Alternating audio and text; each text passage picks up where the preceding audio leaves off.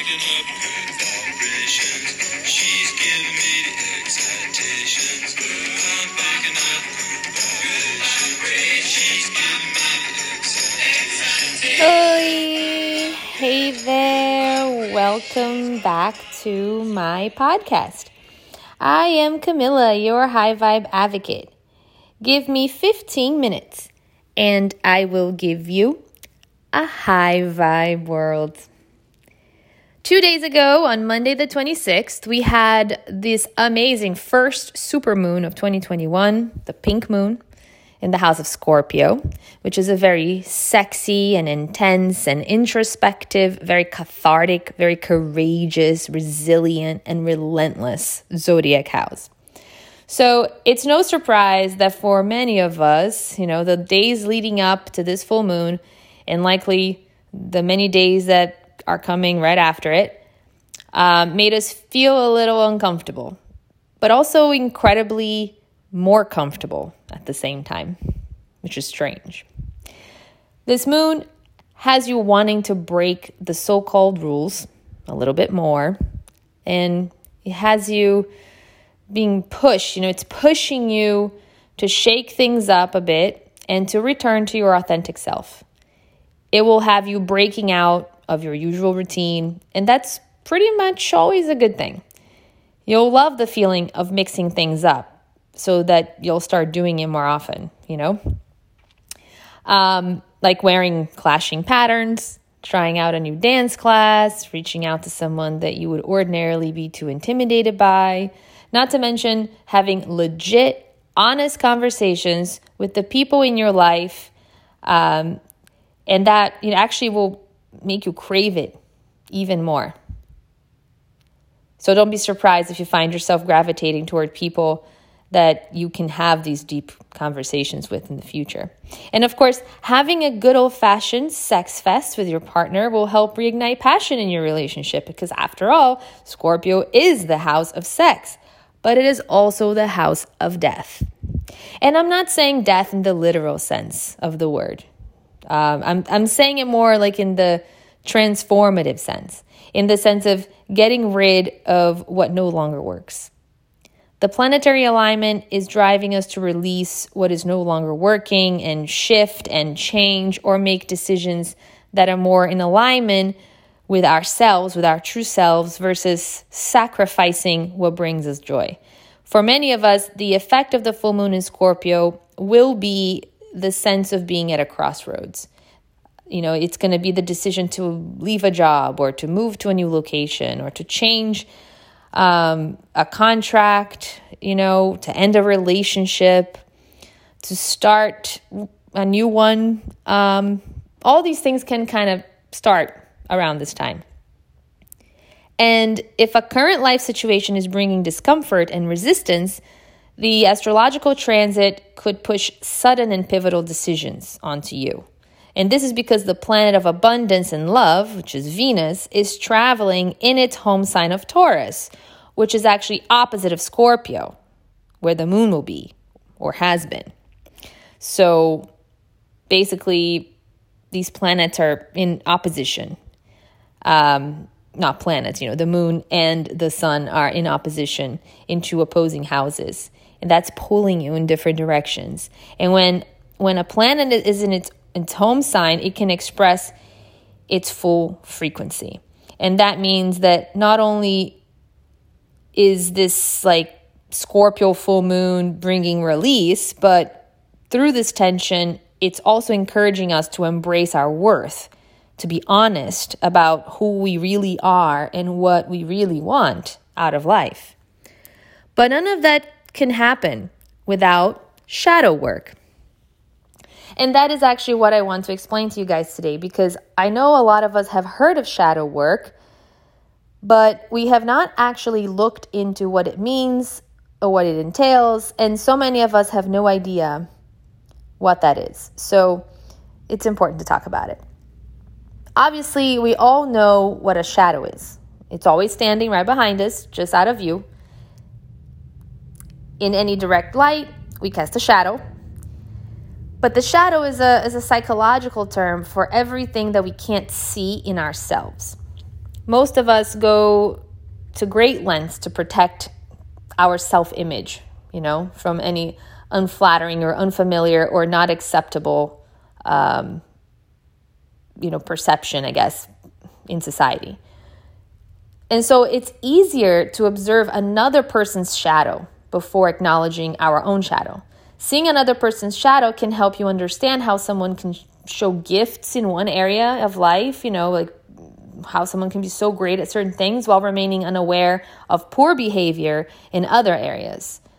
But then again, that is why we say that what you see in others exists in you, because you notice it more and you recognize it more because it's something that you also have struggled with, and it's therefore something you already know well. Every human being is susceptible to this. And I personally find that working with my shadow is a rewarding yet challenging process. It certainly does not feel comfortable, and it is not supposed to. Many times you will start and stop and run away back to where there isn't light so that you can't see your shadow. That is also why so many people can go from like one extreme to the other in life, from atheist to spiritual back to atheist again. But exploring our shadow can lead to greater authenticity, creativity, energy, and personal awakening. So what is the shadow? The shadow is the dark side of our personality because it consists of primitive, negative human emotions and impulses like rage, envy, greed, selfishness, desire, and the striving for power. But it's not all negative because, there's also positive in some of these things that we have cast in our shadow as negative. I mean, desire isn't a negative thing. It's a driving force, and it's an authenticity. But many times we deny ourselves the things that we want out of fear of how we will be perceived for wanting it, let alone for getting it. All we deny in ourselves, whatever we perceive as inferior or as evil or as unacceptable, become part of our shadow. And anything that's incompatible with our chosen conscious attitude about ourselves relegates to this dark side. The personal shadow is the dishonest, the disowned, self. It's something that represents the parts of us that we no longer claim to be our own, including inherent positive qualities. For instance, let's say that you are born in a racist home and you grow up in a racist area, but you are not inherently racist and you know that it's not who you are and you don't like being that way. But in order to be accepted by your own family or by your own neighbors in your own area, you have to conceal that actually positive trait of your personality and pretend you're somebody you're not, just to fit in. These unexamined or disowned parts of our personality, they don't go anywhere. And even though we deny them in our attempt to cast them out, we don't get rid of them. We repress them. They are a part of our unconscious. Think of the unconscious as everything that we're not conscious of, right? We can't eliminate the shadow. It stays with us as like this dark brother or sister, And trouble arises when we fail to see it, because then we know that it's just like literally standing right behind us and it's just going to keep following us around. But how is this shadow born? Every young child knows kindness and love and generosity, but also expresses anger and selfishness and greed. These emotions are a part of our shared humanity. But as we grow up, something happens. These traits associated with being good are accepted, while the ones associated with being bad are rejected. We all have basic human needs. These needs include physiological needs, safety and security needs, and the needs for belonging. And these needs are biological and instinctual. And as children, when we expressed certain parts of ourselves, we received negative cues from our environment. Like, maybe we got angry and we threw a tantrum and our parents reprimanded us, for our outburst and sent us to our room. And maybe there was a time when we acted pretty boldly or playfully or spontaneously or silly or whatever in our first grade classroom or something in school. And our teacher shamed us for our lack of decorum or for being a distraction. And they did that in front of the class and told us to sit down. Whatever happened, right? Or whenever it happened, it might have happened often, and it threatened one of our basic needs. We likely started wondering, would the disapproval of our parents threaten our safety? Even if, in an unconscious level, we could be wondering this. Or would the disapproval of our teachers and classmates jeopardize our need for belonging? We adjusted our behavior to gratify our needs, and we learned to adapt to the external world.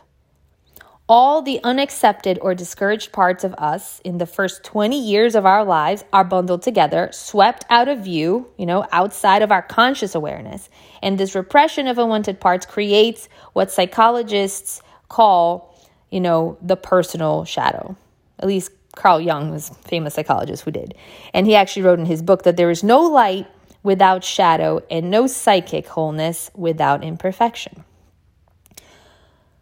So what happens if we just ignore our shadow? Well, here's the problem. The shadow can operate on its own without our full awareness. It's as if our conscious self goes on autopilot while the unconscious assumes control. And we do things that we wouldn't voluntarily do and that we later regret if we catch it. Like we say things that we wouldn't say. Our facial reactions express emotions that we don't consciously feel. My husband always notices that about me, for instance. Like he says that my face is super expressive, and for that reason, I'm a horrible poker player. And if I don't make a conscious effort to display a poker face at all times, I'm going to be terrible.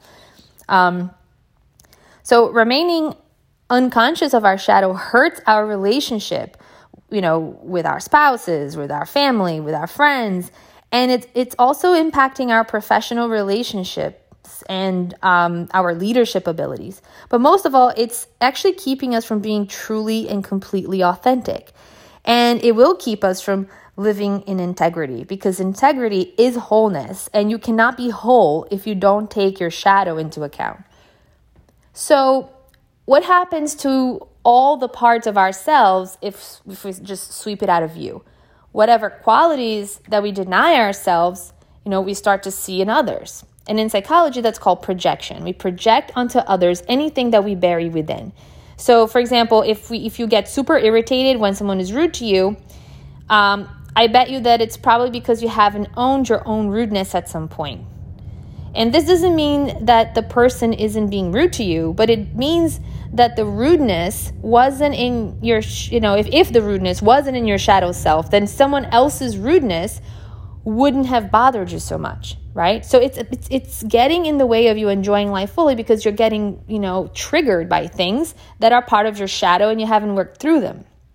It's why so many, of the extreme hatred people or hateful people feel that extreme hatred, that extreme feeling towards another person. It usually means that, those are expressions of their fears and perhaps of their own skeletons, of their own selves.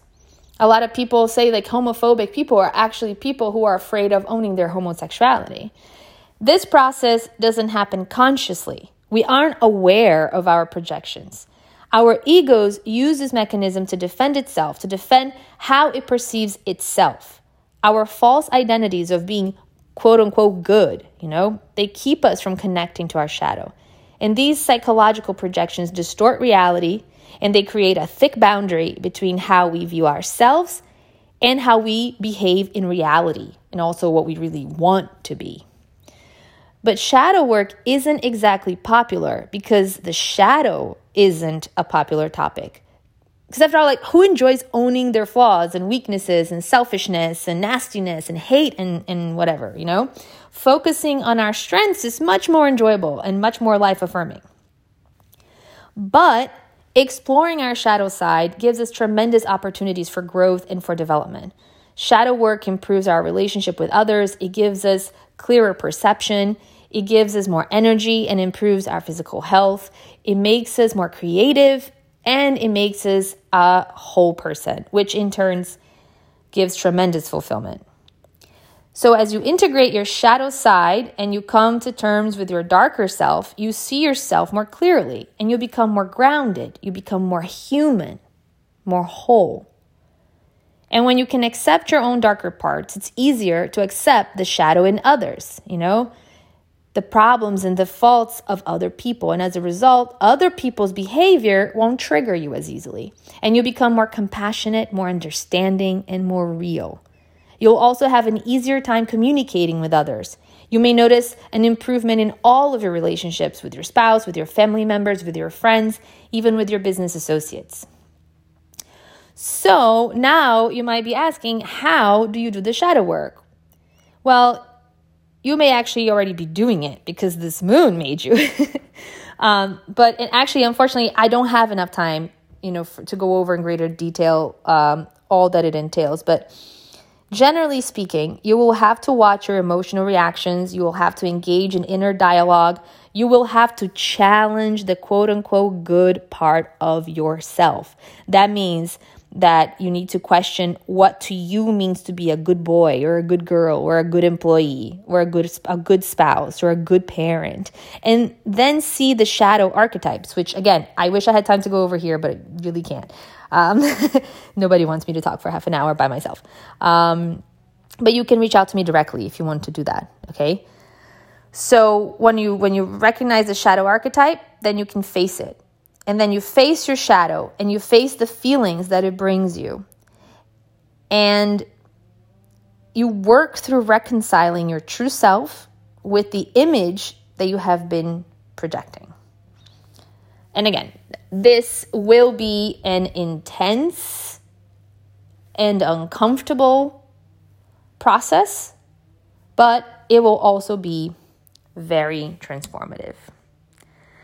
And that is all we have for today. Thank you for being with me and for listening to me and for being a part of my journey.